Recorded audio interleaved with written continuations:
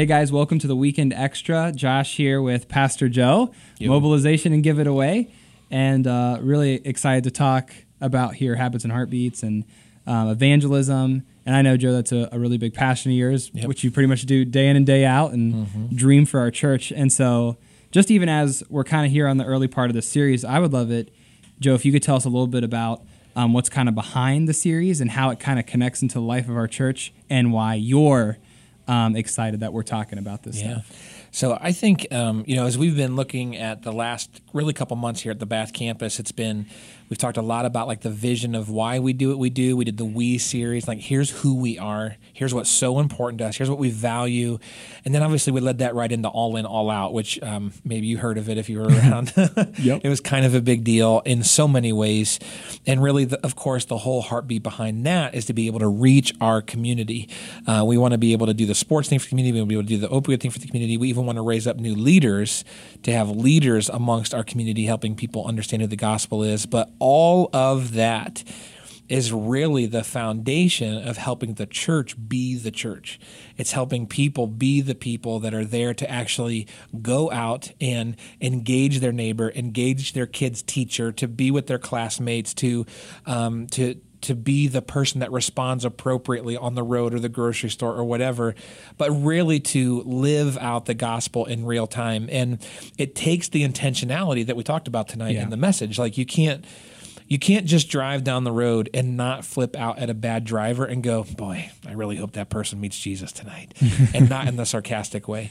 But like you might want that, but just you not giving them any unkind gestures or whatever isn't going to be wow, I wonder if that person knows Jesus. Yeah, it's a lot We more. really have to kind of be intentional.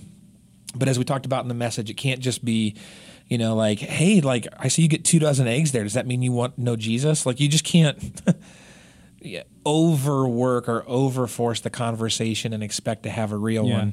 But actually, our cameraman right now, Kyle, is wearing a T-shirt that says, like, an ordinary life does not interest me. And I think that's kind of the mentality that we're looking for. It's like I remember meeting a guy, I'm going to call him Joe just because it's not his name, but I remember meeting a guy at the grocery store that every time I went there, I saw Joe. And I would talk to him, and we'd talk about the Cavs, or we'd talk about something, and we'd high five, and like we actually got like a pseudo friendship going on. And then he got transferred to different grocery store or whatever.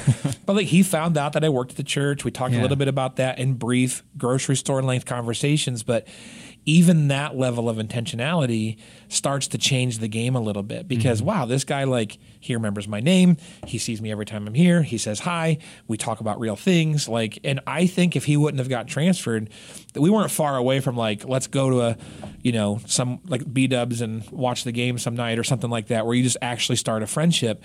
And that's what you want, right? So when we take the vision of the church and take All In, All Out for the purposes of reaching our community, now we're in this phase of like, how can we as a church really be the church? And that's where the ironic heartbeat for this series came from, is how can we encouragingly equip each other to actually go out and share the story of what Christ has done for us. And so we're excited to see that play out. And so this is like ground level. This is going to be what the next 3 years and all these new endeavors Absolutely is going to fuel it. And so even you were starting to talk about this, Joe, like third spaces or these opportunities that we have kind of in the context we're already in.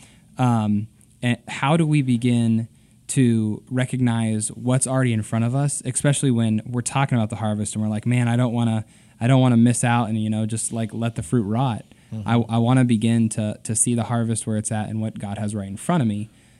What's kind of like, how do we get started with that? Yeah, I think for a lot of us, it's probably looking at the environments we're already in.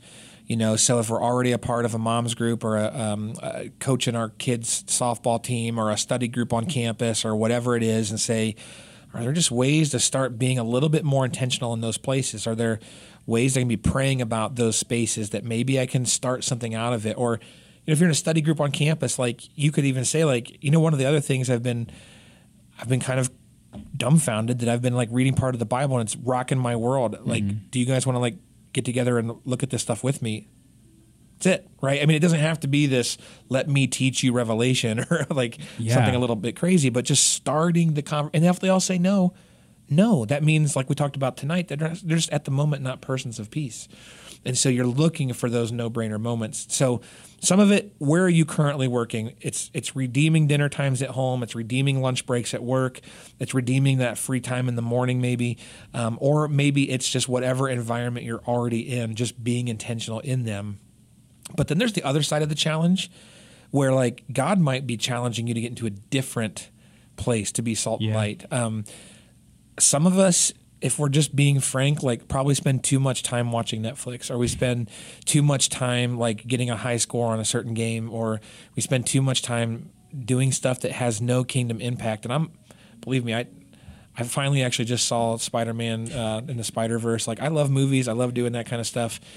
But like there comes a price tag with how our hobbies get in the way of what God's calling us to do. And so maybe you've been feeling a nudge to get involved in a certain hobby. Well, do it publicly and get involved with people, or take something that you already love to do and do it with other people. Start a movie group. I like to go see movies, so get a couple of buddies and go do it with them, grab a bite after. Like, do the things that you already love to do, which is a whole different topic, but that's a part of actually what your shape is, right? Like who you've been created to be, and redeem it, and start to figure out a way to invite your three to be a part of it, or invite people that are already a part of that circle to be a part of it, and then be praying for how to be intentional with them as you get involved. And that's huge. And that's what I think I'd encourage you guys as well. Like prayer is a lot of what I think comes with this, because a lot of times I feel like I don't know, and I don't know what's next, or if things are actually progressing in a way that's helpful.